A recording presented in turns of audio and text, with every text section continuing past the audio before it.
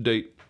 Okay, date. I'm reading this from the middle of it. So this is from this year, August 30th, 2021. Here are some facts and other observations. I retreated from dating at the beginning of my career in 2014 to focus on actuarial exams and to save money, and to shield myself from the pain of rejection. Early on, I set the goal of retiring early. I generally am pessimistic about the prospects for continued human flourishing, especially in the US. Sometimes I feel shocked and very grateful that we haven't all died yet. I often feel that my job, or jobs, is bullshit, and I have been apt to use evidence of bullshit that I see in others as justification for my own bullshit. For example, I offered to put together instructions for Tyler to use the EXIF tool to rename PDFs, and he said something like, "Oh, just ping me instead." No longer do I tell people that I absolutely hate IMs and that they're counterproductive for getting actual work done. I've given up on trying to learn to be better at my job since I've found out that being reactive and pleasantly responding to IMs is what these people seem to want from me. Anyway, back to one of the prescriptions. One of the prescriptions that I go by is to not lie. That one's common, and I've seen the value in it. It's also a JLF and Daniel Schmachtenberger guideline. JLF is Jacob Lund Fisker, author of Early Retirement Extreme, one of my Bibles. JLF puts it like this: use the system to your advantage, but don't be evil. I woke up with that evil part firmly grasping my mind around 3 a.m. last night. Yes, everyone at work is a bullshitter, but somehow I've used that fact to justify being the ultimate bullshitter, taking study time and not actually studying. I have made this complicated structure of values, goals, priorities, beliefs, circumstances. I failed the exam last year, wanted to take a break to build the MVB while still committing to being an FSA. By the way, we'll note what the MVB is here. It's a shed, the minimum viable building. That's fine. It's a mega shed. We'll throw the comments in as needed. I'm taking a break from this. I'm kind of imagining you like coming in on the intercom to explain like what that is. But then I'm like, well, I don't want him to have to edit like nonstop. So I have to edit it anyway. It'll be fine. Edit it anyway. But then my net wealth shot up, and I got even more jaded with actuaries and their work and professional bodies, like the Society of Actuaries and the American Academy of Actuaries. I still don't think life insurance or annuities are very helpful, but can't articulate why very well. I don't admire many actuaries, save maybe for Banis, Joe Peterson, and a few others. I made this promise to get a 1 or greater on the exam. In theory, I could have kept doing this job and revealed the fact that I was done with the exams, but I decided to, keep my commitment by lying about my intention to not put effort into it? Their bullshit is not an excuse for your own brand of bullshit. You need to stop lying about this. You are becoming evil, or at least you're letting evil win. So you have a few options here. Number 1, stop taking study time, saying that you can't see yourself passing the exam. This will lead to a difficult conversation with Aaron. Number 2, quit the job now. Number 3, keep lying about studying. Your reward will be more time with the stupid IM light off, but also more of your soul being ripped up like it was last night. In a year, you will not be proud of yourself for this. Think about it. I hope you decide to take action on this. Okay, so I'm going to stop reading now. We're going to talk today about, so David, you asked me to do a lessons learned podcast on actuarial science, and you may have thought like, oh, I'm going to come in here with a scathing critique of the actuarial profession or something like that. That's not what I'm about to do. Like, I don't have that scathing critique or anything like that. And in fact, like, you know, maybe there's some value in this whole like actuarial business, but I can't really see myself as part of it. So that is just one example. That journal entry is just one example of me like struggling with being part of the profession, feeling like I don't know,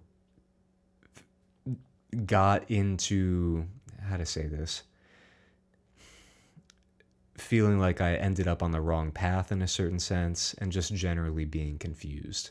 And a couple extra details in there too, like net worth going up and like the ultimate bullshitter and IMs and stuff like that. So we'll get into all that. But yeah, that's where we're gonna start today. I mean, we've talked about actuarial science quite a bit. The degree to which it's an amoral thing. I mean, even if it's just something that keeps the gears turning, it's not. It doesn't. The gears of the world. Yeah, insurance is a thing that will exist in a world that's structured the way that ours is, and the way that our world is structured. It's an amoral job, and the problem with amoral jobs is that what you do, your personal conduct, matters tremendously in an amoral job. In an immoral job, you already lost. Yeah. You can do whatever the fuck you want. Sure. In a moral job, you already won, and you can do whatever the fuck you want. It's the amoral jobs where it's much more sensitive to your personal actions. So, good point. It's gonna, and I run into the exact same issues. I seem to have managed them more successfully, and I attribute that to the fact that my work environment allows me to do that in a way it doesn't seem like yours ever did. Or at least not. It's certainly not at FIS, and certainly not at a handful of other institutions that you've talked about.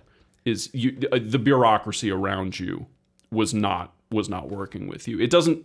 I guess it seems, based on what you've told me about actuarial science, and we talked about this when you applied to FIS. It seemed valuable in and of itself that FIS was a novel thing for you to be doing. Yeah. And you did eventually fall in a rut with it of one form or another. And there were other things obviously eating at you. But it does seem conceivable, because for 6 months of the time you manage it, to do a job that you're satisfied with in actuarial science. But you have now tried it enough times that it makes sense to figure out something else to do. Yeah. I talked about being a bullshitter. There are a couple of other ways that I was a bullshitter at this job, one of which I have not yet shared with you. Ooh, exciting. So, yeah, get ready for this. So you already know that I was using AutoHotkey to keep my IM light turned green. It was my responsibility as part of this job to be, quote, available all the time with that green light on Microsoft Teams. Well, okay, so that's a dirty trick that I was playing. Here's another dirty trick that I was playing that I was afraid of being caught for, and would probably eventually just get fired. So I'm like, let me just lay it down now. This is one of the reasons why I had to quit, okay? It's because I cared so little about learning Profit. That was a software that I worked on. And just generally like learning all of this stuff, especially when the constant threat of being distracted by an IM was present. So here's one of the things that I did to do my job properly. I had so instead of here's how I used it, and here's something that learning actuarial exams taught me about doing the job. Ready? Cram for the test for an actuarial exam, so you can just like get a 6 or higher and pass the exam and then forget all the material. So that's one thing that I learned from taking the actuarial exams. I thought they only went up to 5. 5 is the last failing score. Okay. Goes from 1. All right, that's the scores go from 1 to 10. Go from 0 to 10. 0 to 5 is a fail. 6 to 10 is a pass. So my point here is get a 6, forget all the material, move on. It's basically just a hazing exercise, like we the actuarial profession don't really care so much whether you've got all the material. It's like, okay, here's that scathing criticism that you all came here for, or not. Like maybe this is just, and I think this is actually more closer to the truth here. This is just me being immature and not like getting with the program that the world has laid out for us. Anyway, so what did I learn from the actuarial exams? It's that you can cram for the exam, get a 6 pass, and then move on. And how I applied that to my day-to-day job is cram for the job. In other words, just during a client call. And this worked pretty well. That seems like a lot of work. Yeah, but it actually wasn't a whole lot of work, like in the short term, to learn one of these sessions, like about Assumptions Manager or about the LDTI toolkit or something like this. But then over time, the memory decay would take over, and I just forget, like, what am I supposed to say? Oh, I'll just go back to the archive and like. So I would just become like, the actor or the regurgitator. I'm not an actuary anymore. I'm an actor. Or even closer, I'm not an actor. I'm just like an audio like playback machine. So it's like, hey, you need an LDTI presentation? Don't worry, I'll hit the play button for you later. But it would have to be a live thing. So it's like there's a possibility of failure there that makes it exciting. Ooh. So in a certain sense, it was a lot of work, but in another sense, it was less work and more in line with what I learned by taking the actuarial exams, I guess. I don't know. I have one point that is very much within the conversation and another one which spans outside of it, as it inevitably must. And I guess we've already done that a couple times, so that's not too strange. Within actuarial science, the purpose of actuarial science is the asymptotic perfection of a formula. So it makes perfect sense that you would aim to get a 6 out on their test, and it makes perfect sense that you would deliver the absolute minimum viable product to the customer, because that's in line philosophically with what your job is. Okay. But the one that spans slightly outside of that, and I do want to come back to that point because I think it's funny to think about in the context of the MVB as well. But the mega shed, the minimum viable building, is that I am impressed with how guilty you seem to feel about having done that, because I guess the part, maybe I'll let you speak on it, but I guess the other part of this I assume you feel guilty about stems from the fact that you crammed for an exam, got a 6 out of 10, and memory hold it immediately. Yeah. Is that you were supposed to be being compensated to know that already? Yeah, exactly right. Like for instance, I'm thinking of one of probably the most recent numerically oriented exam that I took, which was the predictive analytics exam. That was the last ASA level exam I had to take. I'm not talking about the life product management exam right now, which is the first FSA exam and less of a math test, which was therefore like less interesting to me generally. Anyway, predictive analytics exam, you learn about like GLMs and, like machine learning, statistical learning, stuff like that. And it's like, oh, this is fun. Like, this is cool. Let's do this. And then all that stuff just completely decays out of my mind as none of it gets used later. And it's like, I want to use this stuff, but why bother? So yeah, that was pretty frustrating to me. How many of your fellow employees, not counting Doug, because we know Doug is a savant of some kind, how many actuaries do you think are not playing a charade like that? Because I find it very hard to believe that you're the only one who does that. Yeah, I don't know. Yeah, it just seems it seems suspect to assume that that's not a common stance. I mean, people are better at hiding that kind of thing than you are because it weighs on you in such a way that you literally have to change jobs. I mean, so clearly something is at play here, and it is different in your case. I just don't know whether or not it's that. It's one of the weird things with the SAT and the GRE, which have always been fascinating tests because the fact that they don't just call them IQ tests and get on with it is a little strange, given that it's a test that literally everybody is supposed to take, and it's supposed to judge your aptitude to be in school. Yeah. Like, that doesn't mean anything. Like, that's a strange metric to use. So I don't think my problem is completely with the actuarial profession or my job or the job that I ended up having. It was also that I could have let any job that I was doing get in the way. That I could have let any job serve this function. So I pointed out that I started my career in 2014, and at that time I put dating on the back burner. So I've kind of let my career, my job or whatever take over a big chunk of my life. And that was one of the things that led to the dissatisfaction and me just wanting to shit all over it. It's oh, the world doesn't need insurance. And I say things like this to deride the job and just say well, okay, I can just go leave it now. And by the way, that's the point that I wanted to make earlier that I paused on 5 or 10 minutes ago. I do think the world needs insurance. I don't want you to get me wrong.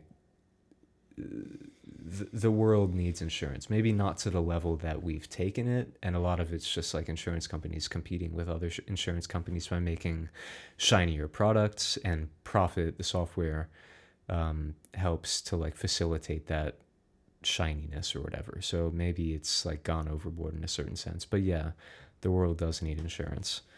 But the main point that I was trying to make there is maybe it's not so much the particular job that I had that was the problem. Maybe it was just I had this tendency to let trying to do a job well interfere so much with the rest of my life. And yeah, that blew up in my face.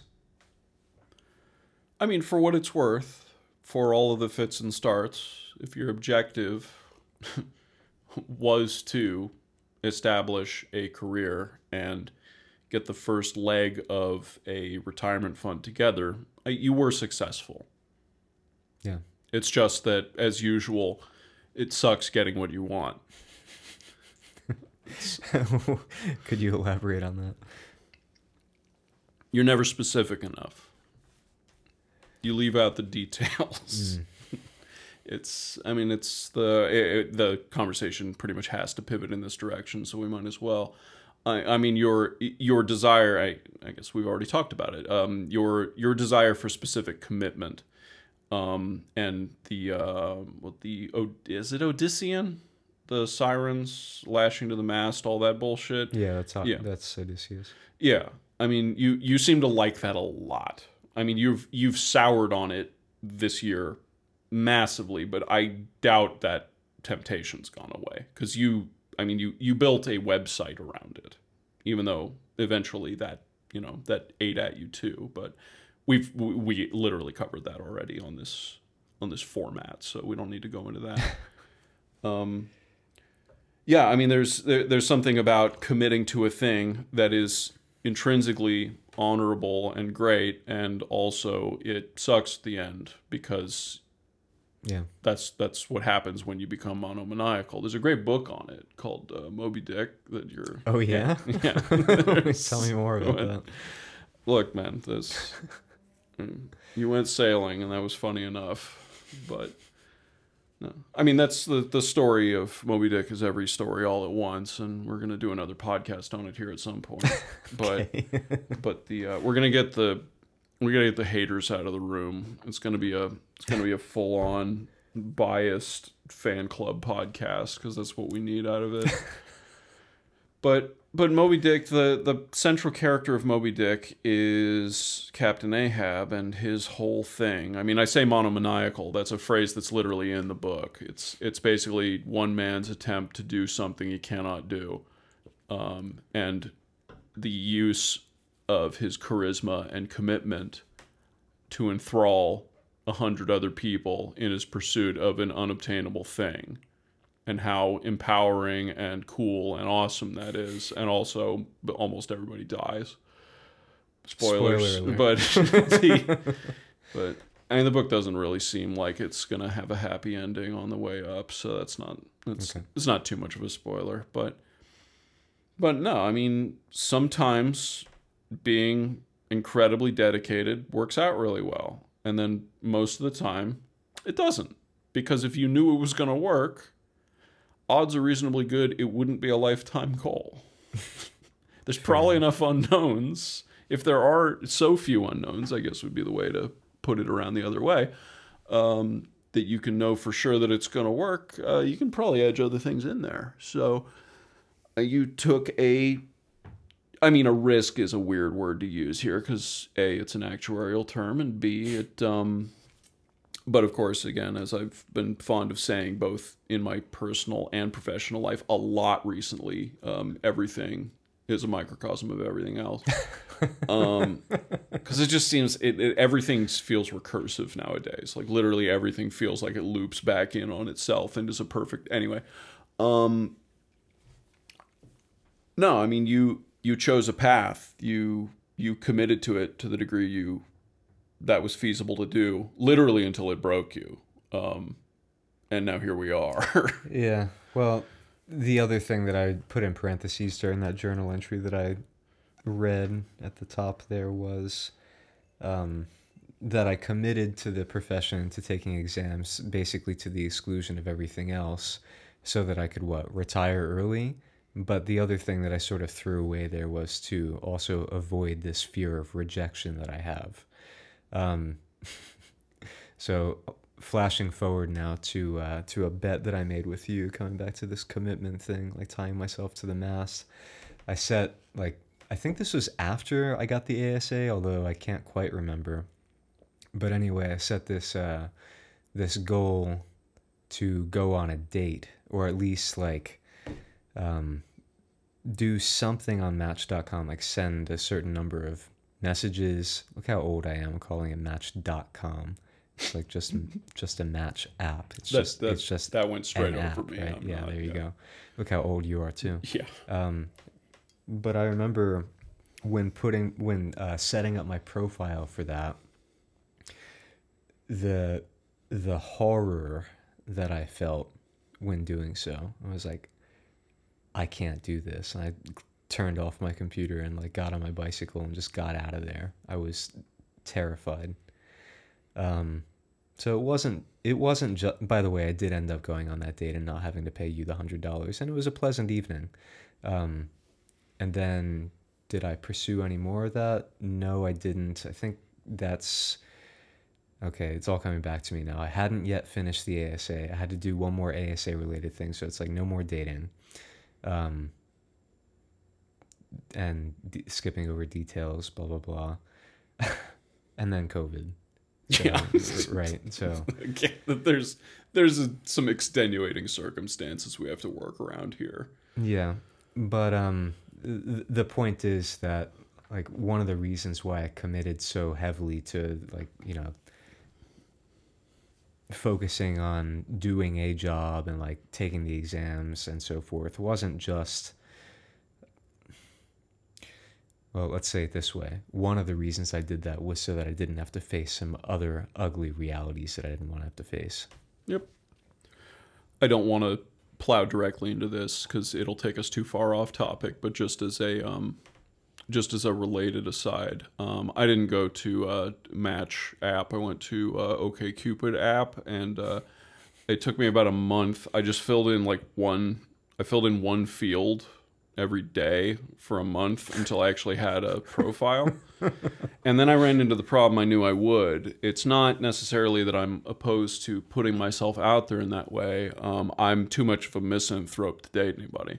Like, I just don't like, there's some statistic that like guys like 40% of the women that they see on the website, and the girls like 6% of the men. Yeah, something like that. And, you know, let's say symmetry. My percent has got to be lower than that. I don't like people for the most part. Like, just this notion of, and it's, you know, some of it is the monogamy polyamory thing. On the side of it is that there's a weird self-selection process around those two groups. I like monogamous people more, but the bar for me to be in a monogamous relationship is unrealistically high. I just don't like, for someone, especially someone I'm meeting online, like it's incredible. Like I never went on an actual date. I messaged a handful of people. I reached out, and just it wasn't like anything was going wrong. It's just like, I don't want to know you that badly. It's just not that interesting to me. And that's entirely a me problem. And I have not like given up hope on that. I have I'm an optimism in spite of my pessimism is basically the way to describe it. It's like I believe that most things are extremely dour, but I also have like I think I literally called this something at some point. It was like industrious optimism or something like that. It's like the idea that if you put in the work, things do actually get better. Sure. I've definitely mentioned this on the podcast before. I just don't remember what I called it. You're saying locally better? If you in general. If people put in the fucking work, things can get better. Yes. But if they don't, they get way worse. Yes. Yeah, and that's just like the default state, and like me sort of not having faith in people like doing those things. I'm like, well, maybe that's the reason why things do come apart here. Yeah.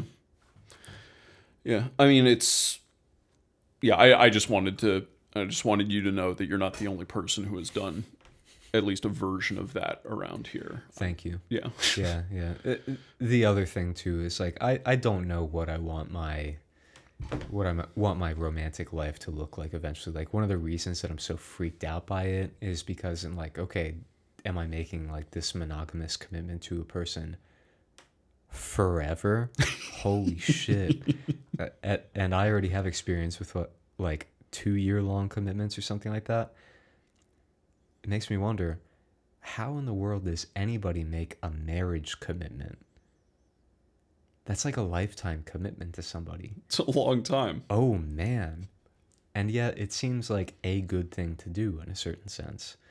But then I look back at like my own family history, and I'm like, ooh, like there's danger there. Be careful. And that does potentially just have to be the way that it's thought about. I mean, that's the weird thing is, you know, it's very hard to find maybe, and there's different websites, and I'm sure, or apps or whatever. And I'm sure the attitude in different places is different, but I mean, trying to figure out online if someone is amenable to the kind of bizarre nature of not even just like contracts, but literal just reality that at some point this may dissolve, but we want to at least give it a shot. Like, the dynamic of that is just a massive pain in the ass to negotiate, at least online. I mean, maybe once you get in person, it's not as bad. Or maybe you don't have to bring it up on the first date. Hey, I'm into monogamy, but you want to do like a prenup or something where we have like a 10-year renewal agreement? It's like, hold on a second. See, I would trying to enjoy my burger here. I would have to get to that point though, and to get to that point, I have to be interested in the other person, and I didn't want to go too far down this rabbit hole, because obviously this is its own genre of complaining about shit, but. I mean, yeah, and you're supposed to develop a relationship so that you like garner interest in other people. I mean, this is why, I mean, any friends that are listening to this, I mean, you don't have to be terribly scared of this. Like, as your life intertwines with someone else, they inherently become a more interesting person, like, et cetera, et cetera, et cetera. But to get it started, you have to try. You have to. Like, there's got to be something there, and everybody likes the same 5 fucking things that I don't like. So, the people exist beyond those 5 things. I know, but they won't fucking say it online. Okay. So what do you do? Fair enough. You go on 85 dates is what you do. I guess so. Yeah. But I don't know anything about that. I'm a complete tyro at that. So Okay. Idle speculation at best. But all right, I'm gonna bring this back to another journal entry now. Very good. So this one's from a couple days after that first one that I read at the top of this here. This is from October 12th. Part of me just wants to write "I quit" in huge letters and be done with this fucking ambivalence time suck right now. I'm sorry, did you say the date on this one? Yeah, this is this is October 12th, so something like 2 weeks after the one that I read earlier. This year. That's right, yeah. Okay. Yeah. Ambivalence time suck right now. While sitting next to the lake around 2 hours ago, I was speaking to myself. One of the things I said was more or less this. You feel tempted to rationalize this decision to quit with pencil and paper, but that's not the only or necessarily correct way. But I have to have airtight logic, and I have to use all the data, for example, the last 5 months of quality scores, before I make such a step. Well, no. Decisions are often hard because the options are all good. You make a decision the right one with proper follow-through. You actually do not need all of the data. That's impossible anyway. You need a few key points. So here's one. I am thoroughly uninterested in learning Prophet or anything adjacent to it. If I were going to do it ever, I would have by now. So the next thought is, then get another job. Get another job that is not actuarial now. For example, go try to work for Tristan and crew at the Center for Humane Technology. Finding a job while you already have one is easier than while you don't, so they say. There is some truth to that, but the alternative I have in mind beats it. Instead of getting a CHT like job now, take 2 to 5 years worth of sabbatical and have your adventure and develop other parts of yourself that you've let atrophy. Then if you want to, come back and get a new job. Having the story to tell will be just as valuable as being currently employed during a job search. And even better, it beats ever having a firing on your record, which is where you're headed now if you stay at FIS. And pausing from the journal now, gets back to the points that you and I talked about earlier, like the OBS stuff and the auto hotkey stuff and like all that garbage that I was engaging in. Like they would have found me out. Maybe at some point, but there's also the fascinating caveat that your entire department left this year. Yeah, so it would have taken them a little longer, I bet, to figure it out. Probably correct. Anyway, back to the book. There's my path back.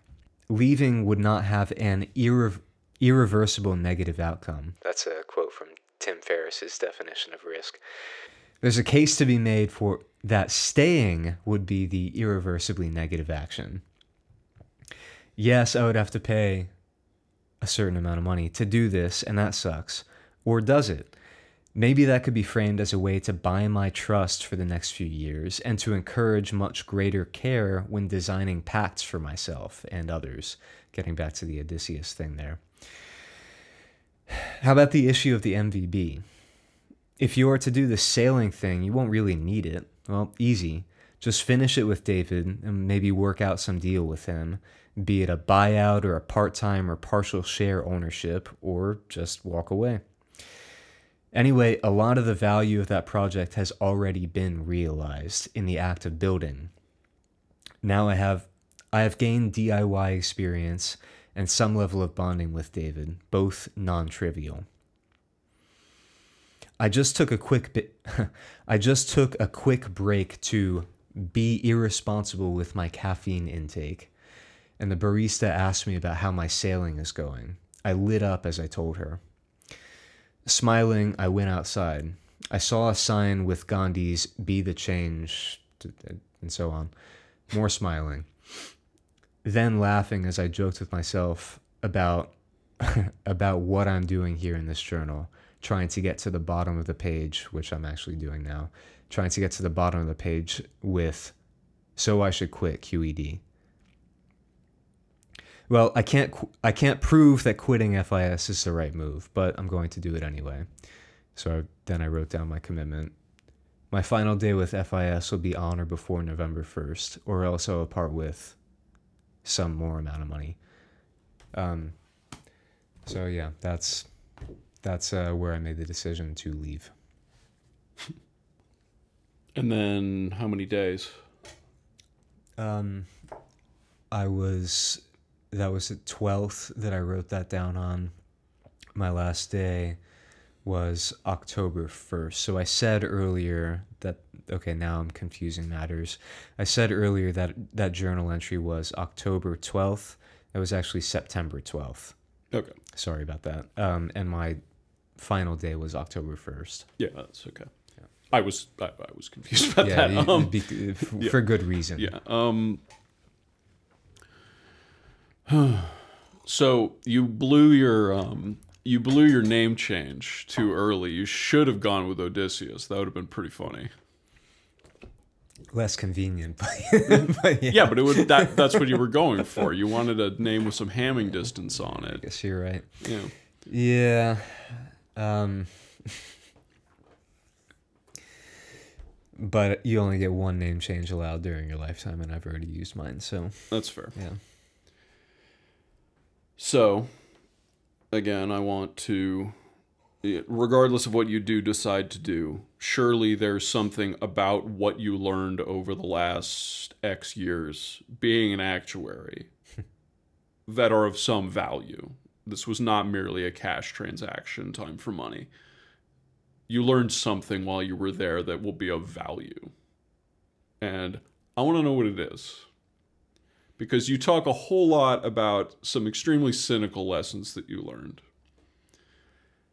But this profession is still a profession, and you went into offices, and you worked online, and you worked with people, and you sold people stuff. You did a bunch of things. Mm-hmm. And surely there was something going on there that will work for you regardless. Regardless is a little strong, because it does depend on what it is. It is field dependent.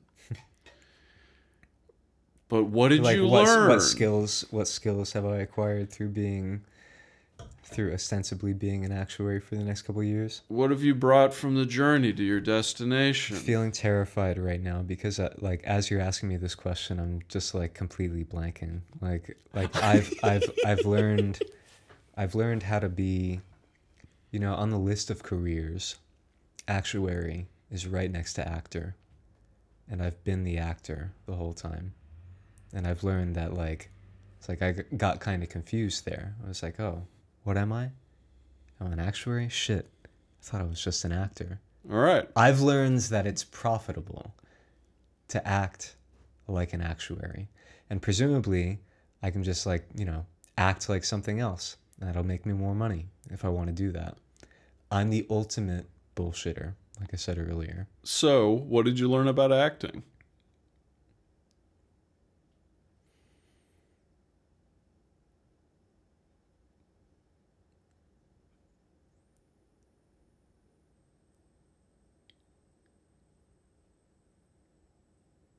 Come on, you had to have gotten pretty good at it after a while. I'm also reveling in the fact that this was described as a lessons learned for actuarial science. And when I asked you what lessons you learned, you have absolutely no idea what to say. Yeah, I know. And this is one of the things that was terrifying me, not only while you're asking this question, but just in, quote, preparation for this podcast. I really don't have a whole lot. I don't have a whole lot to show for this. That seems so strange. Yeah, I know. It seems literally incredible. Because you did it for long enough that you did, in fact, take away or learn something from it. And even if it was just the nature of bullshitting, there are people who are better and worse at it, and a lot of people get fired for being bullshitters, and you never got fired for it. Were you even ever caught out on it? No. Yeah, so clearly, I mean, unless you just think you were that much of a natural at it, I guess that's possible. It's not like I'm sure other people were engaging in their own brand of bullshit. Like I pointed out earlier, it's like people are bullshitting, so I'm going to justify my own bullshit by their bullshit.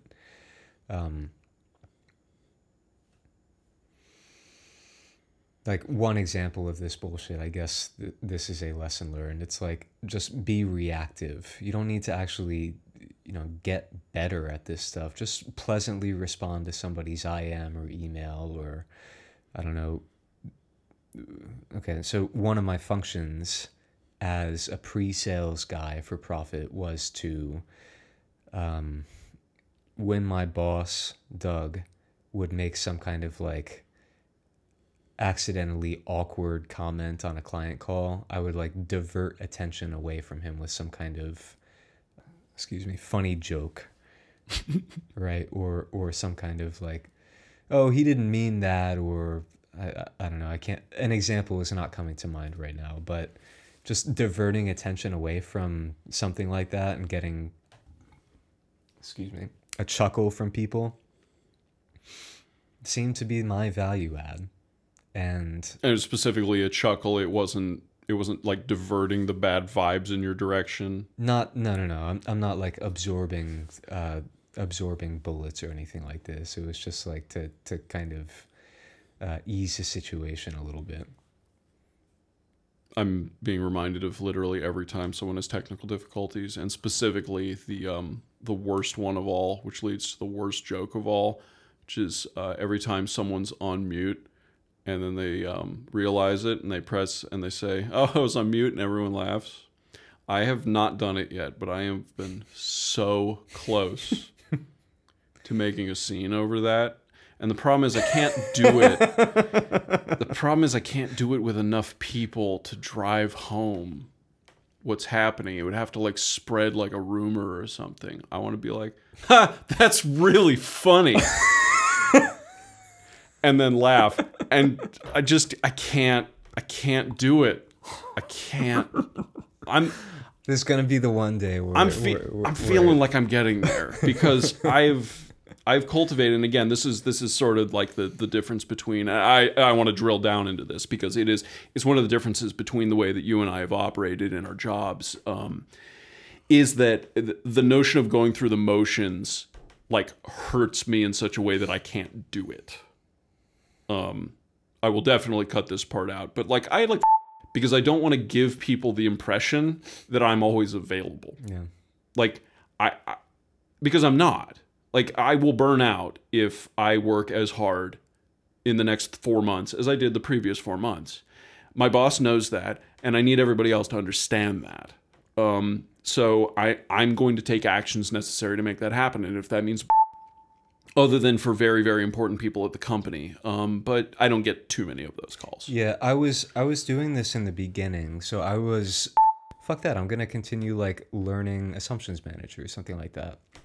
And I was like, okay, yeah, I'm actually using my time well, and I'm engaged in trying to learn this so that I can deliver good presentations to clients in the future. Like this is back when I cared and wanted to learn more about Profit, and wasn't like exclusively just hitting the play button like I described with OBS earlier. But then eventually I got like kind of I got called out. It's too strong a way of saying it, but it's like, Matt, you should really show up on these calls. And it's like, all right, I guess I can do that, but here's what you're going to sacrifice. You're going to sacrifice like my time learning this stuff. I mean, not all of it. Like I still do have some time to learn Assumptions Manager or the LDTI toolkit. But if you're going to keep dragging me into these calls, there's going to be less of me for this learning.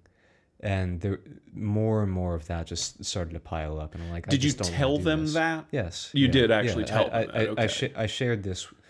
I'm mainly thinking of Doug at the beginning. And I shared it with him, and he's like, yeah, I understand that. But on the other hand, it's like, you got to keep up appearances or whatever. And I'm like, okay, I'll do that. at the cost of like wanting to be good at my job. Yeah. No, and that was just a poor managerial decision on Doug's part. Yeah, This is where I think this is leading, is that you had the capacity, even if you don't care about profit now, it doesn't feel like it's impossible that you would have developed a situation where that didn't happen. I agree. Yeah, I could have gotten good at this and like wanted to care about it, but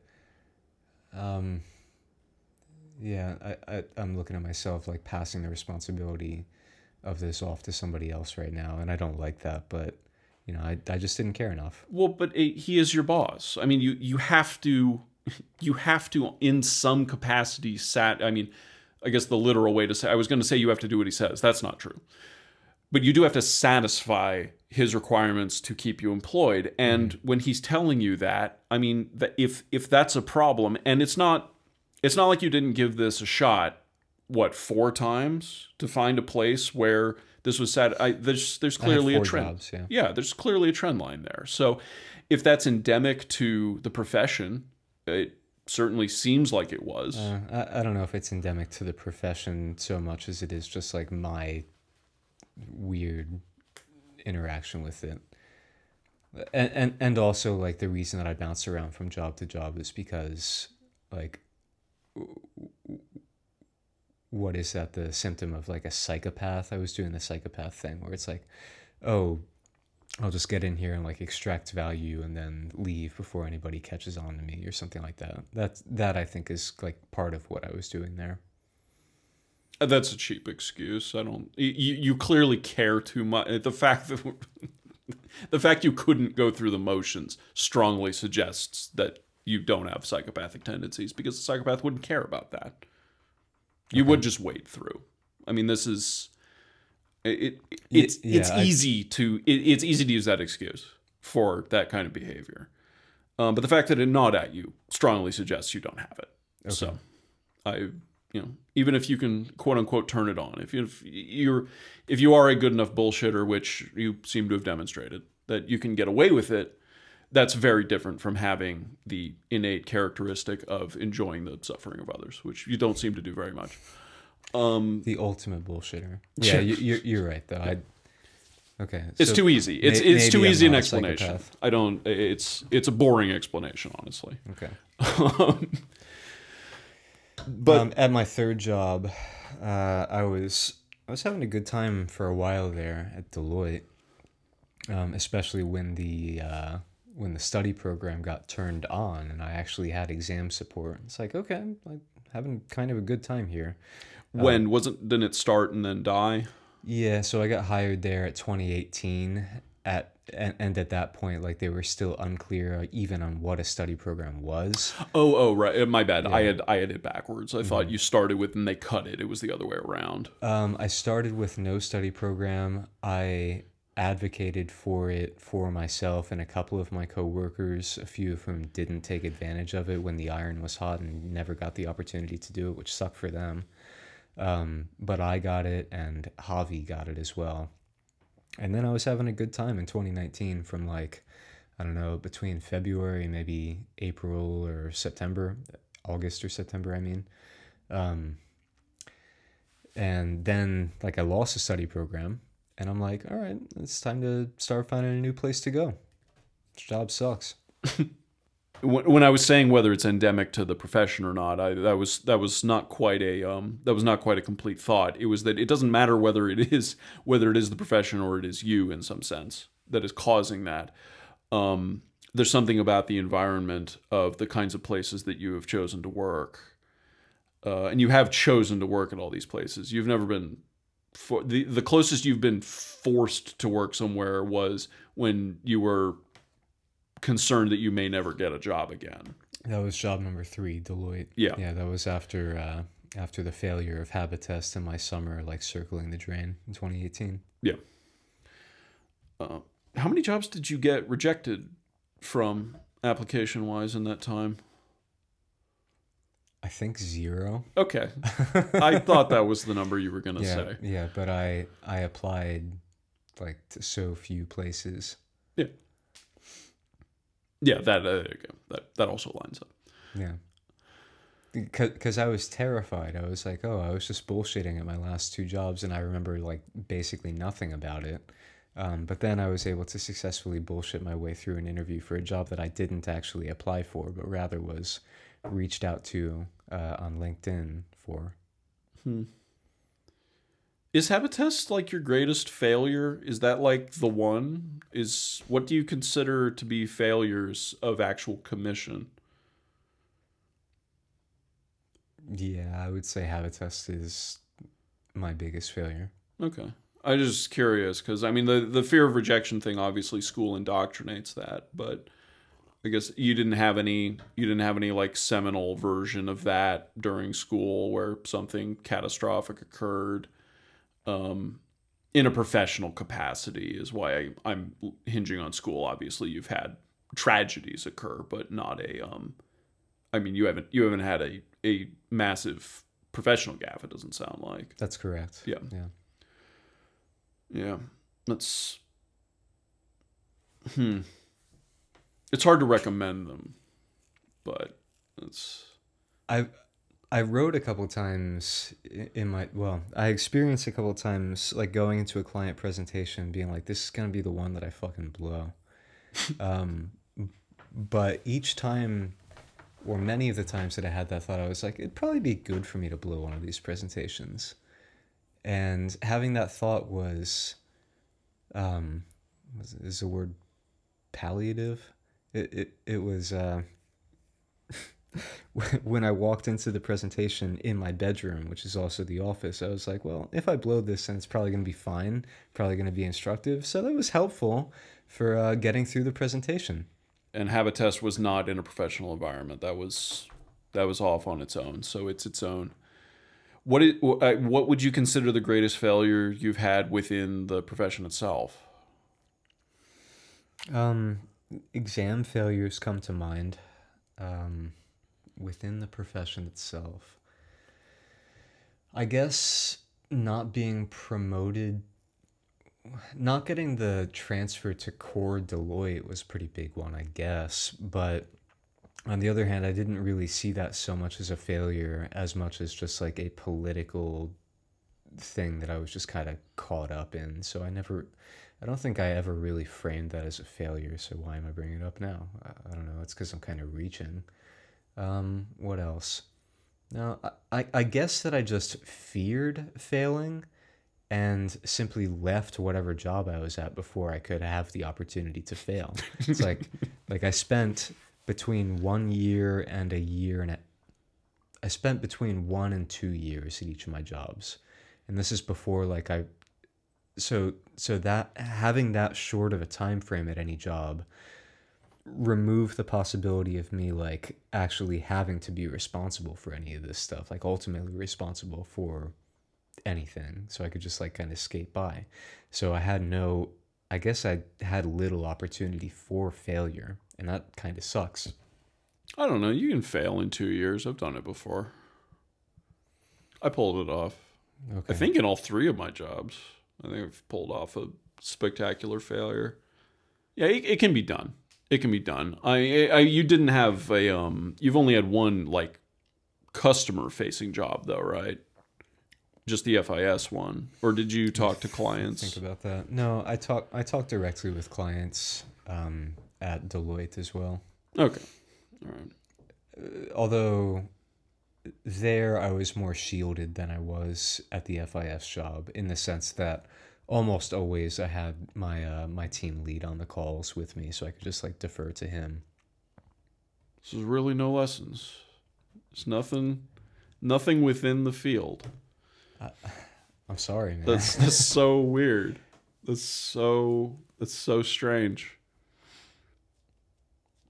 What's your favorite actuarial science factoid?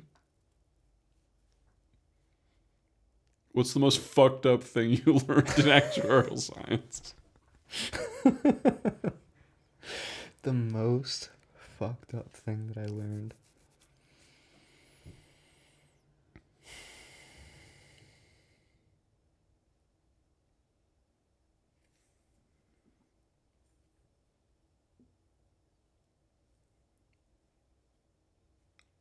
Actuaries take Microsoft Excel and torture it for their pleasure. Devastate Microsoft Excel. But you sold the solution to that. Yeah. Profit. But that sucked too. And now it's called the IRS. Profit's fine. I mean, it's annoying. It's got a old looking UI. It's clunky. But I'm sure it does what it needs to do. Maybe. That is an amazing answer from a pre-sales consultant for the software. I don't represent Profit anymore. That's fair. I'm just... Oh, that's funny. Oh, man. I've got nothing for you. That's so weird. That's so strange. Like, I mean, I guess I can test myself on this. What have I learned that's funny about data? I taught is way too strong. I was in front of a bunch of third graders earlier today for a I saw this sticker. Yeah, for a teach-in thing where I had to describe what I do for 15 minutes, and I filibustered like hell to not talk about what I do for a living now. And I did fail to explain what I do now, but I spun that into a moral because I was like, and I can see how all of your eyes are glazing over as I explain that I take collateral from projects and develop those into a root cause CLCA, and then I just send. But here's the cool part: it's the best job I've ever had. I can't even describe what I do, and it's awesome. And then everybody, as soon as I said that I get to play video games and do a podcast whenever I want, everybody just wanted to talk about video games for the remainder of the Q&A. And that's what jobs are all about. That's what 5 of the kids in this class of 25 want to be either YouTubers or gamers for a living. Only 5? Yeah. Yeah. They get further into that as their hopes and dreams die off. But my job was to pull them back in and say, look, you can do absolute bullshit for a living. It'll give you the money and time you need to do the other stuff. So that's the other way to go about it. That was basically my gift to society this week, was informing 25 children that YouTube is honestly probably a stressful profession, and you're probably better off just doing it on the side. You can get basically fired at any time from YouTube.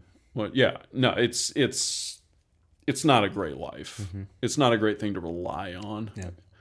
But God, I don't even know why. Oh, I brought that up because my job. No, that wasn't why I brought. I don't know. Because I was struggling to provide you with any. With lessons learned about my profession. The profession of enterprise data warehousing. What have I learned that's exciting or interesting about this?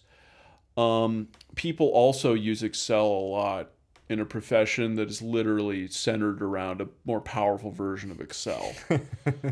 All we do is sell database software, and everybody uses Excel anyway.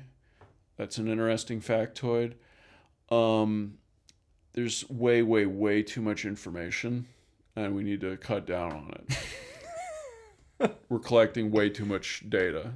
And don't tell my boss that, but it's not good. You're saying generally, like, society's collecting too much data, or your company is? I had an essay, I probably still have the draft of it somewhere, about my assertion. It was part of a series I was going to do called Cold Takes. One of them was that most data can be safely deleted. Like, just a tremendous fraction. And when I say most, I mean like 99% of data can be safely deleted because no one is ever, like, even if it were useful, no one's ever going to touch it again. Mm-hmm. And yeah, I mean, for the sake of record keeping, what we do at our company, we're not like a file storage system. Like, we have backup shit. That's its own thing. This is just data that is actively available for like massive transforms and just at anybody's fingertips for creating like sophisticated reports that nobody needs for any purpose at all. Just none. No one needs that shit. And that's probably the most immoral part of my job, is the amount of fucking electronics that get wasted storing and being capable of doing all of that stuff. which is counterbalanced by the fact that it does actually do some work. But that's also an You extreme... never know what 1% of that data you're gonna need, man. No, and that's why they just keep all of it. They never throw in. Yeah, exactly. That's why they don't throw any of it away. But that's also an extremely cynical lessons learned. So maybe the lesson here is that if you do an immoral job in the technical sector, you don't actually learn anything. I mean, that can't be true. This has to be one of those things where you read a book from cover to cover, and then someone asks you what the book's about, and you can't summon more than like 2 sentences about what it was talking about. There's definitely that. And there's also me not wanting to sound like I'm any kind of expert, because I wasn't paying attention as I was like letting all this stuff just kind of blow by me. It's like one of the things that comes to mind is, but that I'm hesitating to even bring up, is in my first job, it was in long-term care insurance, and the idea there with that job was like, oh, whoops, we mispriced that insurance product in the very beginning, so now Matt, come on in here and like help us raise the prices on these people that bought these policies a long time ago so that this block of business can stay solvent. And I was like, that's kind of not fair. It's like, you guys lost fair and square, so like let them have the cheap insurance. Like, no, can't do that. I'm like, that seems kind of odd. I don't want to do this job anymore, so I left that job. Yeah, that's actually an interesting question. Do actuaries treat their job like gambling? No, actuaries are generally pretty risk averse, actually. Yeah. Risk is opportunity, they say, or the website says. Actuaries.org or like beanactuary.com or something like that says risk is opportunity. However, actuaries themselves are pretty risk averse. There's this little opportunity going on around there. They just capitalize on the risk. They're like for the gold rush, the actuaries are the people selling the pickaxes. Yeah. They're not out there like looking around for gold. Man.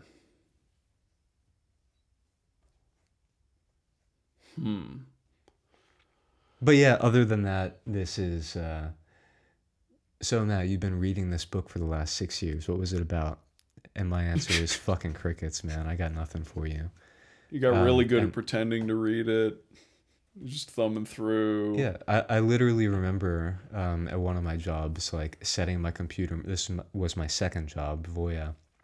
I set up my computer monitor such that my boss, who was sitting like behind and to the right of me, I set up my computer monitor so that he could just barely not see what was on my second monitor, so that I could pretend to work there. I was like, well, we don't have anything else to do today, but I still need to be here, so I'm just going to, like, I don't know, learn Python or something. That's a skill. What, pretending to work? No, learning Python. Learning Python, yeah. Yeah, that's good. Yeah, I guess so. If you can get paid for it. My job there had nothing to do with Python. I was just kind of interested. Yeah, sure. Yeah. Maybe it would come in handy one day. You never know. Your boss doesn't know. As long as your boss literally doesn't know, then you're okay. So. Yeah, I had to. Yeah, so pretending to work is a valuable skill in this and probably many other professions too. And I hated it. Yeah. I hated that about myself. It's like, oh, I'm just sitting here pretending to work. Like I could be doing something else with my life. That leads to an interesting... I mean, that does seem to be the overall lesson, is that you are extremely good at performing tasks to a minimum requirement such that no one is bothered by your performance.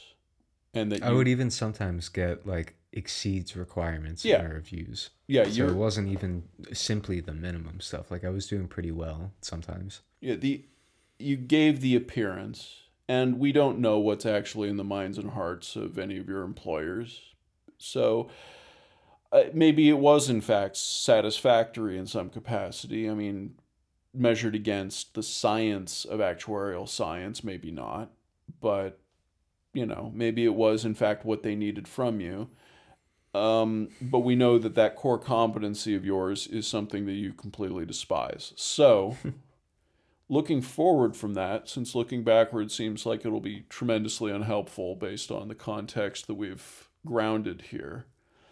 If you were to do a more either moral job, or you can just go full black pill and just go for a fully immoral job, What would you? Because one of the weird things about moral jobs, especially in a society like ours, is that they frequently require people to prove that what they're doing is effective. And in fact, there's an entire movement around, if you could call it effective altruism. And I guess you have a, I mean, you already mentioned something. I'm forgetting its name of an organization that you were looking Center into. for Humane Technology. Yeah, The people that put out the movie The Social Dilemma.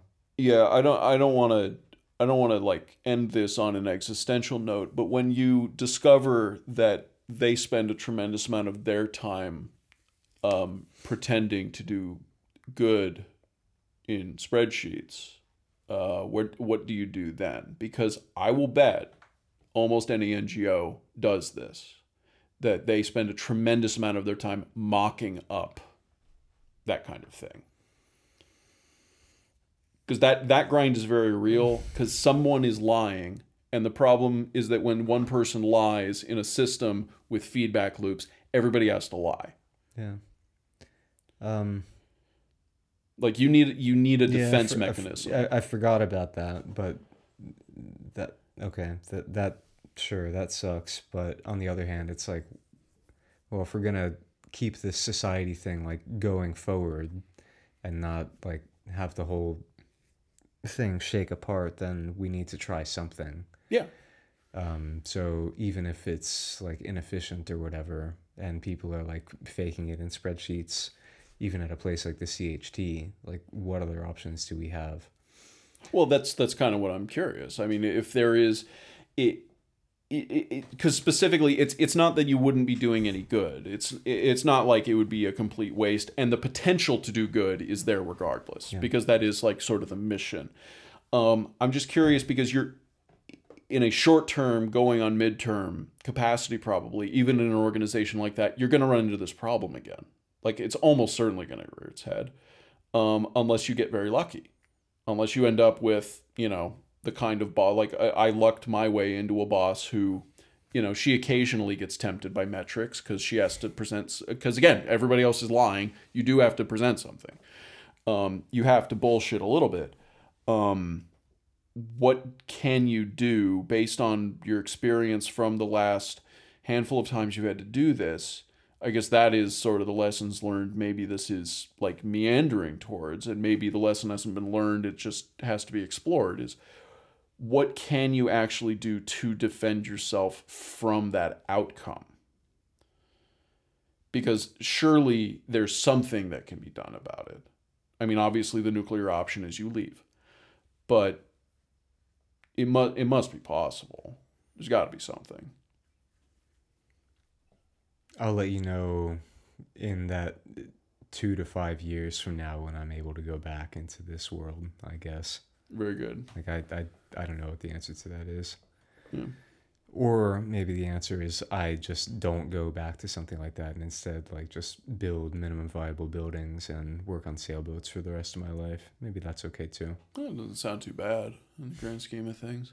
I mean, you have tried in your attempt to fight back against that. You have tried telling your boss the cost benefits of doing that.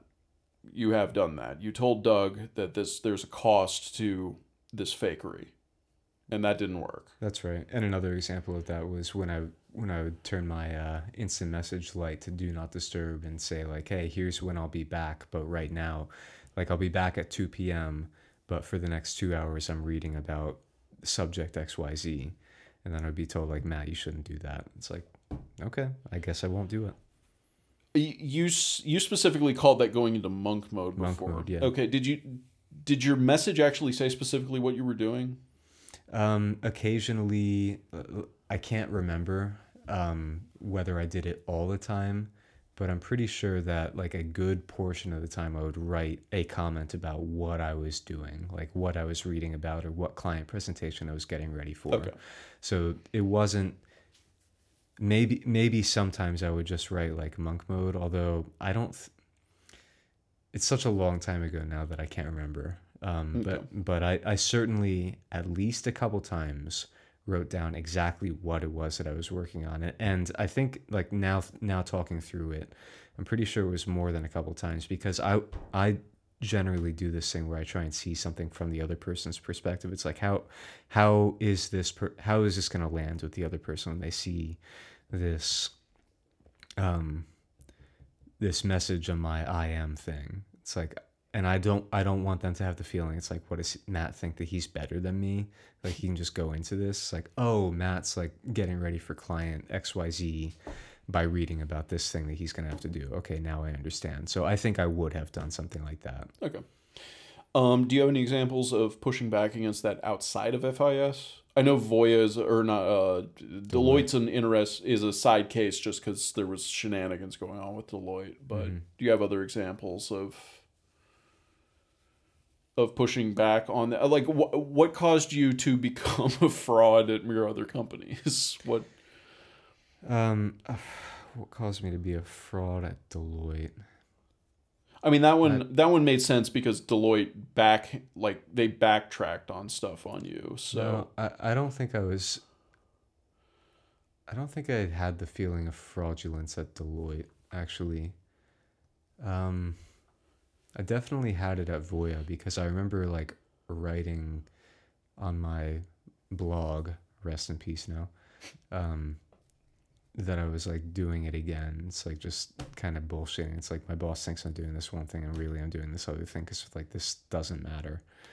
The thing that I was working on ultimately wasn't going to matter, because I was told sometimes it's like, hey Matt, remember that thing you worked on last month? Sorry, it doesn't matter. It's like, okay, thanks. So that happened at Voya, my second job, but I don't think that I was doing this whole bullshit thing at my third job. I think I was like, yeah, I don't think I was phoning it in there. Yeah, Deloitte, betrayals may be strong, but it sounded like at Deloitte, around the study program. It was pretty close to betrayal. Yeah. I walked out of Deb's office the day that we had the conversation about getting the study program, and I walked out of that conversation thinking like, she has no idea what she just promised me, does she? Like she gave me something of value. The value of the thing that she gave me was between like $20,000 and $30,000 per year, and I got the sense that she thought, oh, I'm just giving this guy like, $500 or $1,000 worth of value. It's like, so I asked her a clarifying question before I walked out of that room, and I'm like, so you're giving me the study program that the core consultants get? And she's right. She said, yeah, that's right. And I thought to myself, okay, like I'm getting this basically $20K raise right now. Yeah. And then that was taken away 8 months later. But after I finished getting the ASA, which was the important thing that helped me get 3 job offers out of 3 going into the next place. Yep. Well, so that covers those two, and then Voya, they literally told you the job wasn't important, so that's not good for morale. That's me being too cynical and too strong about it. But yeah, I mean, I was told basically that a couple times. And I was just thinking to myself, it's like working at this like third rate like life insurance company or whatever. And by the way, I think it was like a year after I left that place, they just like shut down the whole life insurance arm there. Okay. Yeah. And they had like all the layoffs shortly before I left, and they merged the life insurance and annuities departments completely. So it's like, okay, we can smell the blood in the water right now. They've de-siloed. They brought them together. Yeah. Got to cut those bottlenecks out. I guess so. And then your first job? That was Prudential. That was a long-term care thing where we had to raise the prices on the seniors that got a too good deal on their long-term care insurance. And that was literally what pushed you out? There was the bad taste in my mouth from that, like being the explicit function of my job there, but also it was like really busy, and my boss, who was like a real go-getter. She ended up like getting in a car accident one morning because she was like so tired and stressed from what she was doing there. She like rear-ended somebody and like it was not a very serious accident, but it was like basically a good summary of like all that she was going through at that point. And I was like, I don't know if I want this. And she and I were on the elevator one day, and I'm like, how you doing, Hannah? She's like, I'm actually really stressed out, and like, I don't know about this. This is your boss. Yeah. And eventually she took like a 2-week long vacation, came back and announced her resignation. And that's why they don't want you taking those. Yeah, I guess you're right. That's why they don't want you taking vacations like that. Yeah. You realize things. Yeah. Anyway, sorry, go on. I was just, it was funny the way that you phrased. I only barely didn't laugh. The like Groucho Marxian phrasing that you had. It's like, she's a real go-getter. She got in an accident. Yeah, I guess I did say that. Rodney Dangerfield over here, but anyway. Yeah. So it is still, it is only 4 jobs. It is still only an N of 4. So I guess there's play within there, but the overriding themes are a resentment at doing work that doesn't fucking matter. Not a disdain, because it actually sounds like you had a respect for both of your both Anne and was it Anne or Anna? The elevator boss, that was Hannah. Hannah, okay. Well, I've got anyway, Hannah and Doug. It didn't seem like you hated either of them. You seem to have a respect for both of them. Yeah. I respect. So Hannah was kind of a long time ago, but I remember having respect for her and like having admiration for her and thinking like, oh, I wish that I could care about this stuff. One of the details I remember about Hannah is that she, like, when learning the job and when she became my boss, because she wasn't my boss at the beginning of my tenure there, but when she like moved from the life insurance part of Prudential over to long-term care, she would like voraciously take notes in her notebook, and I'm like, dang, that's awesome.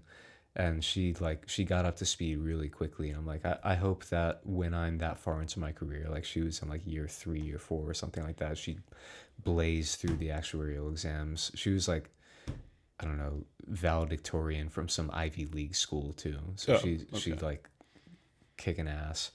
I mean, I guess Prudential is the. I mean, is there an organization that is like, what is the hierarchy of? Prudential's pretty well respected, just like general top tier insurance company. Okay, they do life insurance. We did long term care insurance, although that was like, LTC is like not a primary thing. It's kind of like backwater kind of thing, I guess. But so it's not impossible to end up with people like that at a company like that. I mean, it's got to be a Fortune 500 company. So. Oh yeah, absolutely.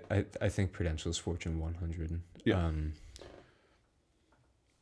But yeah, she eventually moved on to New York Life, which is like in the same tier event, essentially.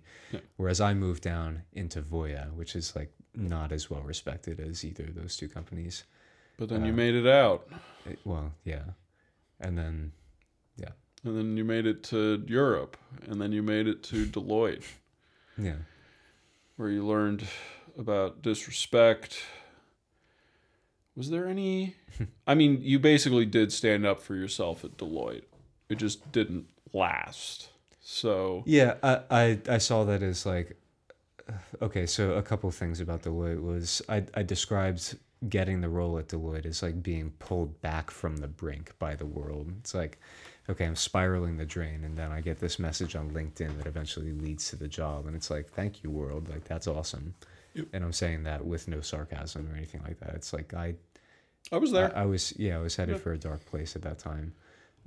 But then eventually I was like, so Deloitte, like, are you confused about what a study program is? Like when I got the job offer there, I emailed the recruiter and I say something along the lines of, so what are the details on the study program? And the recruiter says something along the lines of, what's a study program? Not quite that bad, but it was something close to that. And eventually the conclusion of that email conversation was, we'll get you details once you get in the door. And I'm like, okay. And I skeptically looked at them. So I remember rolling up for my first day at Deloitte, and I'm like, well, I got this job, but I can just leave it in a week if it sucks. And now I've proven to myself that I can get a job now. So I'm feeling a little bit more confident at that point. And when I'm in the hallways there, I'm thinking, well, I can have this conversation and stick up for myself because I can just leave and go somewhere else now. So I generally had a little bit more confidence, like after successfully getting through that interview process. And once that got too obnoxious, you made your way over to FIS and you worked in that. You were perfectly satisfied with that for a short period of time, and that soured for reasons we've already covered. Yeah, we didn't explain the dynamic that COVID played there. So I was thinking like, I guess one of the reasons why I was able to, why the FIS situation didn't immediately sour, or why it was okay or even good for as long as it was, is the gear shift thing that you described to me one time. It's like you helped me recognize that just like shifting gears is a thing I like to do. So, okay, that's fine. But then another thing is like, okay, I'm just going to try and hold on to whatever society has given me here to try and make it through this like pandemic thing. Because it's like, well, if I start deviating from the path here and I'm stuck at home and like unable to date and like advance other parts of my life, for example, then I'm just going to start spiraling the drain again. Yep. And that would suck. So I'm like, let me try putting some effort into this job, paying attention, and going into monk mode. Although that's not allowed, so don't do that, Matt. Yep. And then you make it to here after essentially that wears on you until it's not worth the hassle. So thankfully, you don't need to have an answer for what you're doing in the next 6 months. That's completely at your discretion. It's supposed to be the whole benefit of being on sabbatical. What would it take? I guess we'll ask this question second, since it's kind of silly to go immediately into it. Are you looking for an adjacent field, or are you looking... I mean, I guess looking's too strong. Are you expecting to enter an adjacent field? Maybe. I don't know. I mean, one of the reasons I've been interested in like, continuing with the MVB build and like why I've been going on sailboats is because I'm like, well, maybe I'm just done with that kind of thing, and like maybe I need to get away from being behind a computer monitor, behind a keyboard, because all that stuff is just going to get outsourced anyway, and probably better to like learn, hands in the dirt skills for when like everything just gets offshored and the AI takes over like all actuarial work or whatever, like all of the programming work and so on. So I should be like ready to grow food. And it continues to floor me that AI has not taken over the actuarial field. It seems like the most obvious fit for it possible. Yeah, I know. And that's one of the reasons why I'm like looking at profit and being like, why are we still doing this? Like this field is so ripe for disruption that like there's no sense in continuing to learn this. This is like one of the, I said earlier from that journal reading that I am thoroughly uninterested in profit, and that's part of the reason why. It's like this profession it's bound to be disrupted over the next couple of years. At least that's how I feel about it. That might be totally wrong, but yeah, that's how I felt about it. I mean, organizations can last for a whole lot longer, especially if they have certifications and that kind of thing. I don't know what it seems it seems like it'd be harder to lock that down than it would be to lock down something like the medical or legal professions, which those are going to be almost impossible to automate because they have the two most powerful unions on the planet. But the quasi unions, but no, I mean that seems inevitable, and that's inevitable. Like you said, anything that involves software. So if like that's the thing that's bothering you, that's going to bother you wherever you go.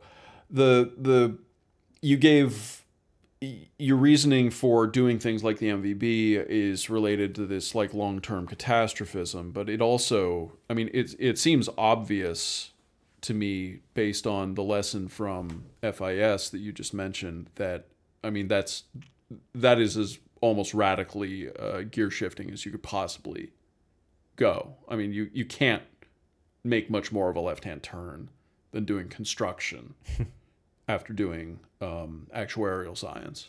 Yeah, it's not totally voluntary, I guess, either. It's like, well, this project is in front of me and like I've committed to it on some level, so I want to get it done. Yeah. Like I explained to you yesterday, it's like I want to have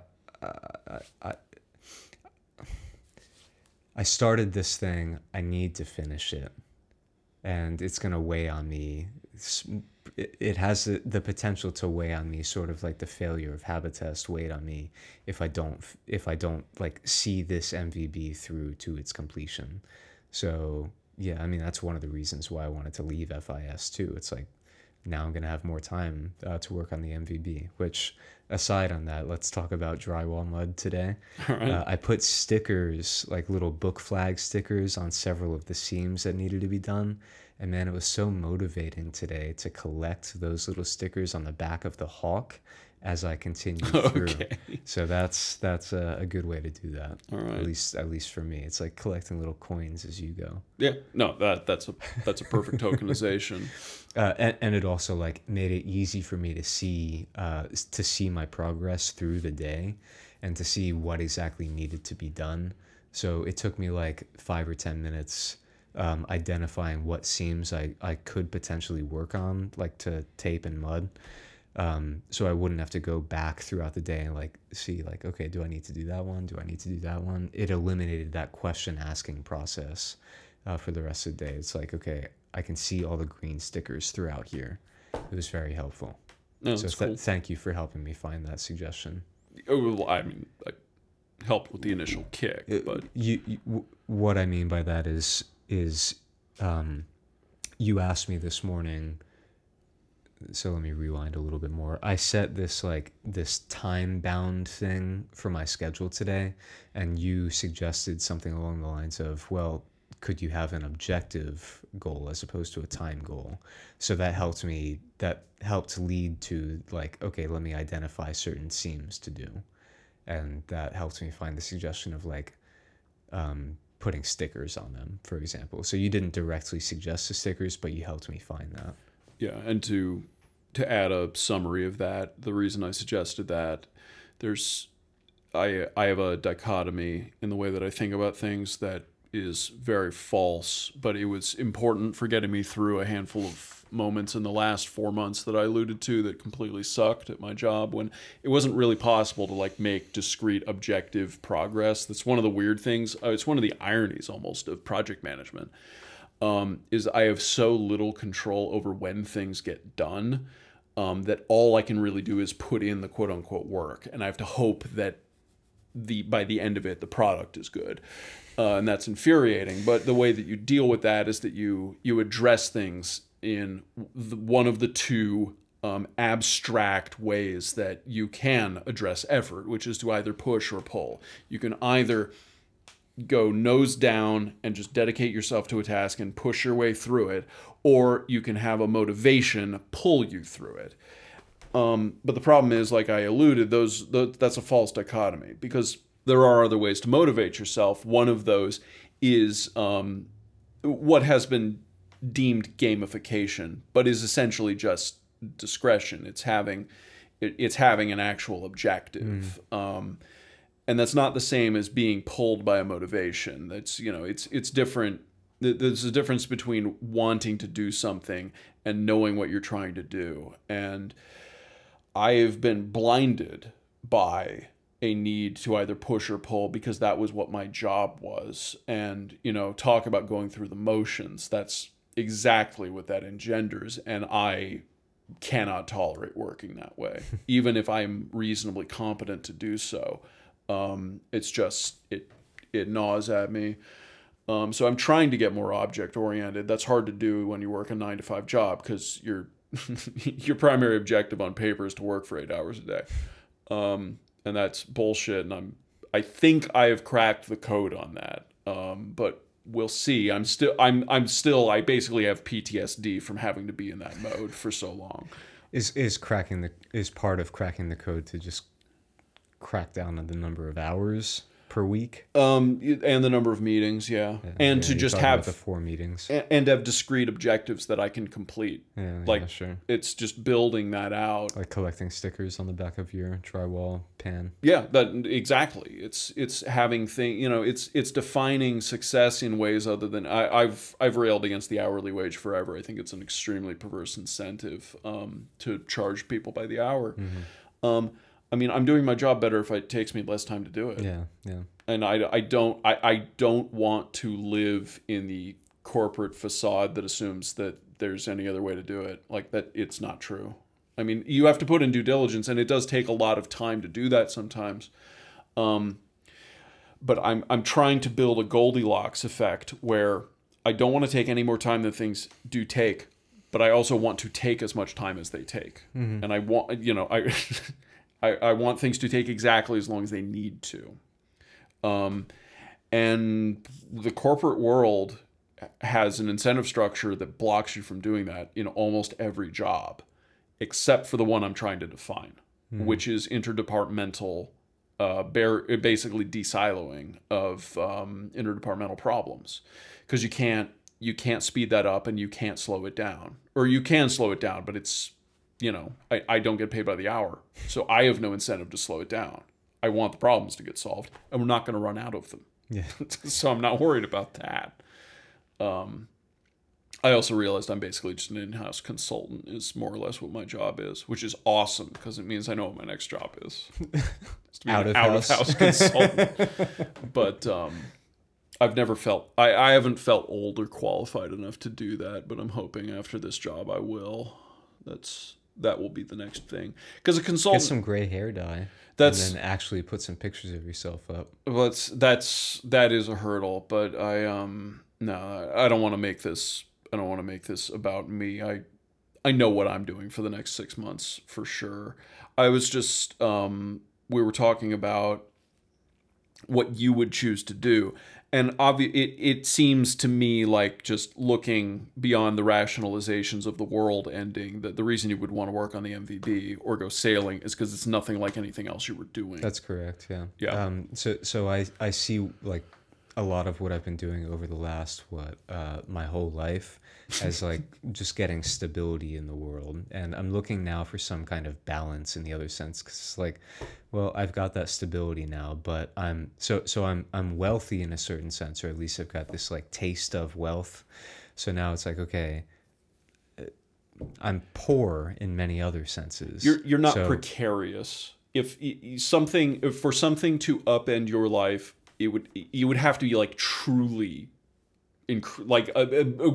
tremendous. Wow, I am stumbling over this. We've been something cataclysmic would would have to happen for you to be unstable where you are. That's correct. Yeah. And cataclysm is sort of on the table in a certain sense. It's like for everybody. I mean, and that's kind of one of the things that was gnawing at me. It's like you mentioned this. Catastrophic thinking. It's like I participate in catastrophic thinking. Yeah. And I wish. I mean, so do I. Not on your level. You do it much more obsessively than I do. Yeah, but. Yeah. And I don't know why this is. I probably need to dig into this with someone's help. But yeah, there you go. That's what I do. And I also have not like balanced my life out in other senses, right? So I was talking about dating. I was talking to you yesterday about just like figuring out what it is exactly that I want to get out of life.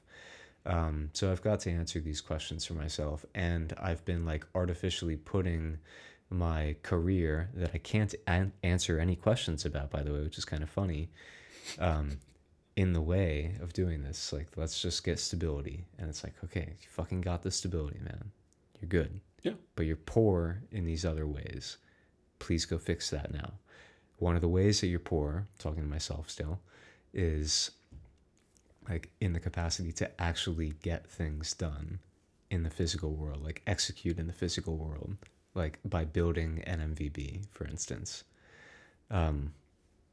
or leading others. So I remember when I was on Castaway, Richard's sailboat, when like a new person came onto the boat, and I was like telling him what to do, and I was like, oh, this leadership thing could actually be kind of fun. Too bad that I've never wanted to be a leader of any sort in any of the companies that I've been at. It's like, I don't want to be a fucking boss here, because all this action that we're doing just sucks. So I would like to be a leader in a certain sense, but I don't want to lead any of the things that we're doing at any of the jobs that I've been working on. So yeah, I'd like to develop these other parts of myself. Like in the journal entry I earlier said, like, you take 2 to 5 years and work on these parts of you that you've let atrophy. And that's what I want to do. I want to do that, like, maybe it's on a sailboat, maybe it's when building an MVB, or maybe it's like there's a number of different things that one can do, and I would like to try some of them.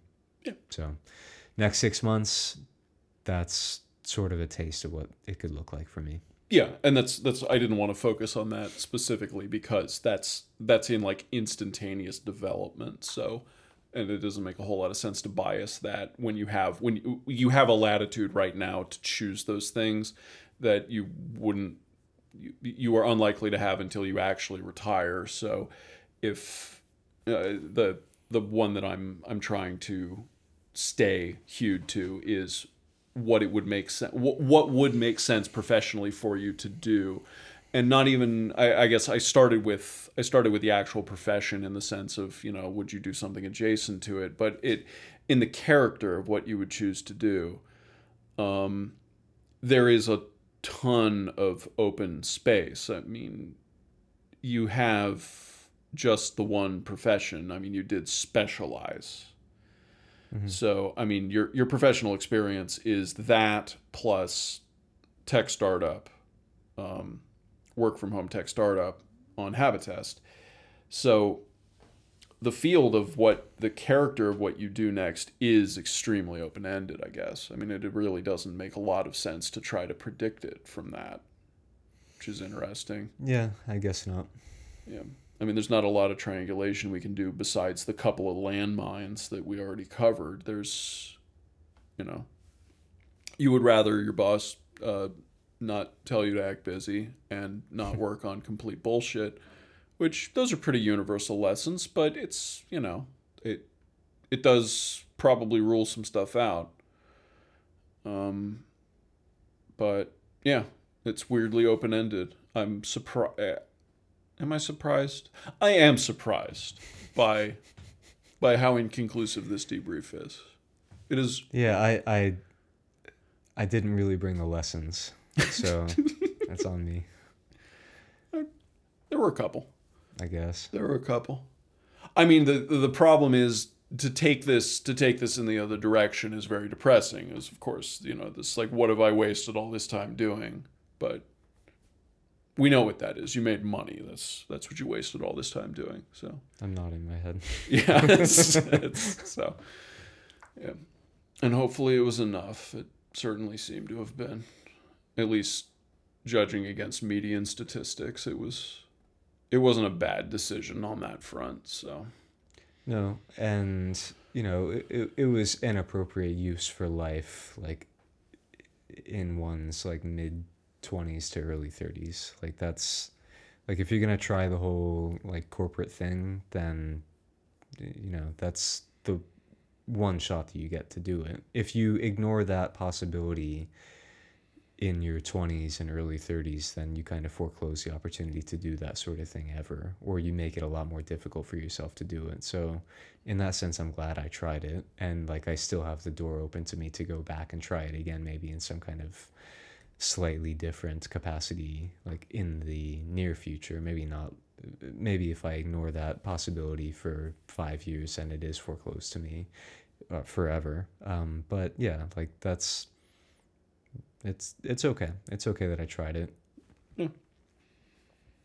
I mean, you did. It wasn't just wasted time. Yeah, no, not at all. And you did accomplish. You did achieve some objectives. They were just not. They were just heap objectives. Yeah, and also if I can't make any objectives or lessons explicit right now, like actually talk through them and provide the listeners with the content that they want, need, and deserve. They don't deserve anything. You don't deserve anything. Yeah, I forgot about that. But anyway, maybe they're like embedded deep down inside my brain. Maybe. Yeah, probably. But that makes bad television, so you have to postulate about it for 90 to 120 minutes. I mean, there is only so much you can actually say. So there's a lot of intangible nonsense. There's a reason why 20-year-olds make shitty employees no matter how much they read. So you do eventually just get better at this in some intangible way. I guess so. That we can't teach machines. So not for another 18 months at least. Yeah. It always seems they still don't have any fucking self-driving cars. 18 months away, permanently. Yeah, it's the new Fusion. Like, you were watching a YouTube video the other day that suggested that maybe Fusion is only 18 years away now. Well, they made a massive material science improvement in superconductors that might make it viable much sooner than it has been. Like they raised the temperature or something. Yeah, the temperature of the superconductor, I forget what the guy calls it. It's like rib something, but it's apparently extremely promising in a way that almost, because every time they like make an advancement in fusion, it's so incremental. That's the reason why it takes like 25 years for it to turn into something, because you have to assume that a breakthrough occurs that you can't even envision in order to actually make it happen. And apparently something of consequence actually happened recently. So that's potentially cool. I want my free energy. Yeah. I don't actually know. I assume fusion does the same bullshit every other It's one of the most infuriating things about every technology is they just boil water with it. Like, I assume that's what they do with fusion too, is they just boil water. Probably just boil water. How the fuck is that the best way to generate electricity? How did that happen? So annoying. Power those turbines. Yeah, like... anyway. I mean, with wind, you can at least, like, turn a thing and then electrolyze some hydrogen. This boiling water thing is for the birds. Anyway, that's a different subject, I think. Would you get into... fusion science? That's actually an interesting question. What are the odds that you would go back to school? Not zero. But yeah, TBD on that one. I don't know. I'm kind of... I don't really... When I think about the possibility of like having gotten a master's or a PhD or something like that, I don't say like, oh man, I really missed the boat on that one. But from time to time, I'm like, it could be a cool use of time to like go and study something like really in depth like that. So I don't know. Yeah. It would be nice if it didn't cost so fucking much. I would consider going back to school. If it wasn't. There are PhDs that like pay you. Yeah. Not much. But not enough. I don't. Yeah. My point is that you wouldn't have to, like, for some PhDs, you wouldn't have to pay a bunch of money. Although I'm not sure about the possibility for getting into something like that. It's like, I could have gotten into a good school, good PhD program when I was fresh out of a bachelor's program, but now I'm not. So I don't know what that application process looks like anymore, or what kind of programs that I could possibly get into. I'm talking about you too at Yeah. this point. So I don't And know what that I looks will like. actually concede to that point now that I think about it. For some reason, like I was aware of the. I mean, I have a bunch of friends who got doctorates and was aware they got compensated for doing it. But for some reason, I like totally discounted that in the calculus. It's still just that still feels expensive to me, for reasons I can't entirely put my finger It's on. expensive in terms of the opportunity cost. I mean, you go from making something close to 100K a year to something close to 20K a year. Yeah. That's a big difference. Yeah, I But guess but that you're is. not paying, like you wouldn't necessarily have to pay unless you're doing something Yeah. that you can't get a stipend for. Thank you for explaining my own logic to me. That makes a lot of sense. Sure. I don't. Yeah, for some reason But the opportunity cost thing. Yeah, the opportunity cost there. For some reason that totally flew over my head. That makes perfect sense. I don't know, all the things that I would want to get a degree in are the obnoxious ones that probably are actually radically expensive. Like I don't know that I would want to practice the law, but for whatever stupid reason, I kind of want to get a JD.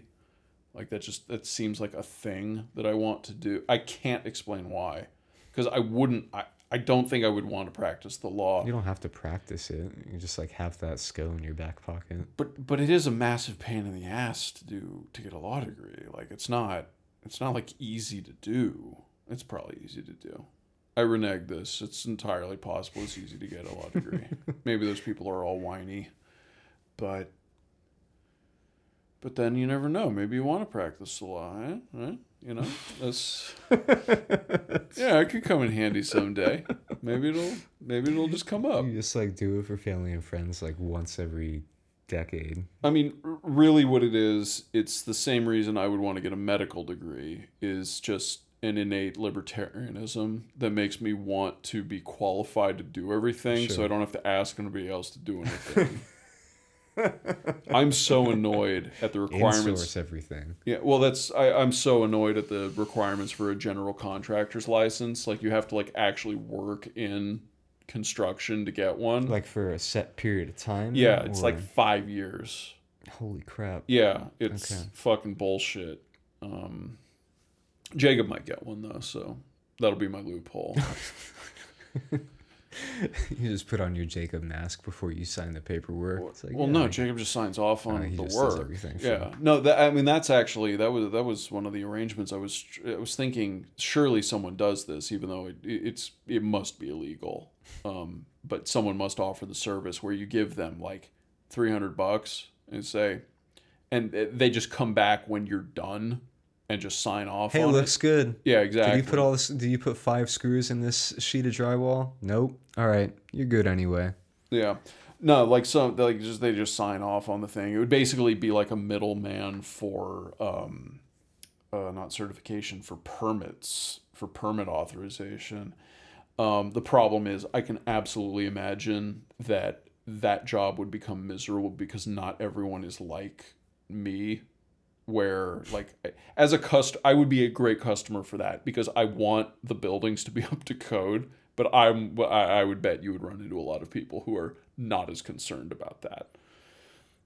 They just want to get it signed off, even though this thing's gonna collapse on their mother-in-law. Yeah, Like in 3 months. yeah, I bet that would come up a lot. That's why they built the building, so that it will collapse on their mother-in-law. Yeah, or they're literally doing that kind of sabotage.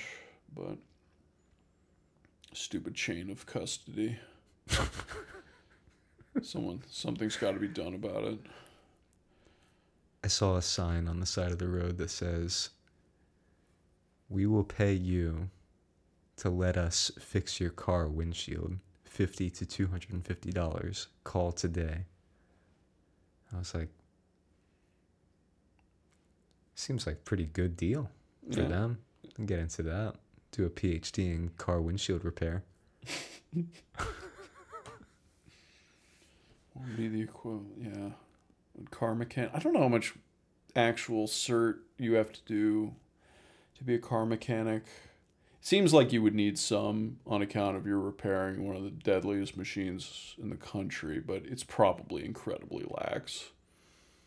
Given that I'm pretty sure you can replace the engine in your car without, like, telling anybody.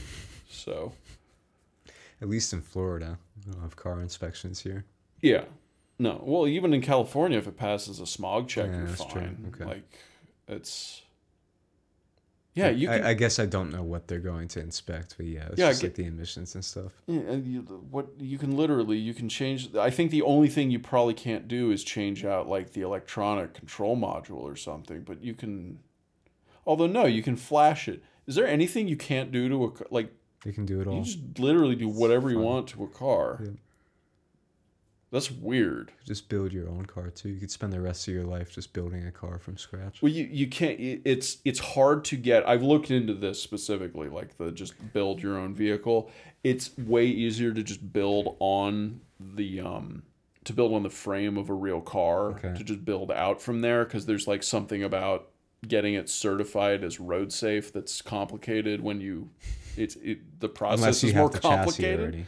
But yeah, if you have the chassis of a car that exists already, it's not that hard to get it deemed road safe. Okay. But I don't think you need any certifications to build that vehicle. Like, this is strange. I feel like I'm just forgetting and hallucinating here. Because it seems impossible that that's true. Because again, cars are one of the most regulated things out there. Like, the number of regulations around cars is bananas. But you can do whatever you want to them without a license. You just need a license to drive them. This is proof that we live in a simulation. Yeah, anyway, it's slightly off topic. As far as we know. It may not be off topic in 6 to 12 months. Just have like, we filled all the land behind this house with just random car parts, and there's like the whole tent city. Look, if my dad has his exists. way, Yeah, that's absolutely where we're headed. dude, So. he's started enough. He's got enough concrete to like lay the foundation for the factory assembly floor. Yeah. Oh no, things are trending in that direction, and Hell kind yeah. of the only thing that's not trending in that direction is permanent structures, because he's tried to build one permanent structure. It was the worst decision he's ever made. Again, tent city. You just make a bunch of randoms. Not random. It's going to be like well thought out, but different sizes of tents. You have like the church tent and the hangar tent and the yurt tent and like any number of other kinds of tents for doing any number of kinds of things. One, which is to build these cars. Yeah. Yeah, I guess it worked for Tesla. It didn't work for us. Although I think they at least put the tent on a solid concrete pad, which we would not have. I guess we could have. We could just pour. We know Cemex's number. That's true. We do. Hey, you guys want wet or dry mix? Uh, Wet it is. Good enough. Yeah. We could just pour a thin layer of concrete where the yurt was. Just half an inch. You'd probably want like 2, but just turns into gravel. But that wouldn't be too hard to do. And then you'd definitely not be able to put the stakes in anywhere.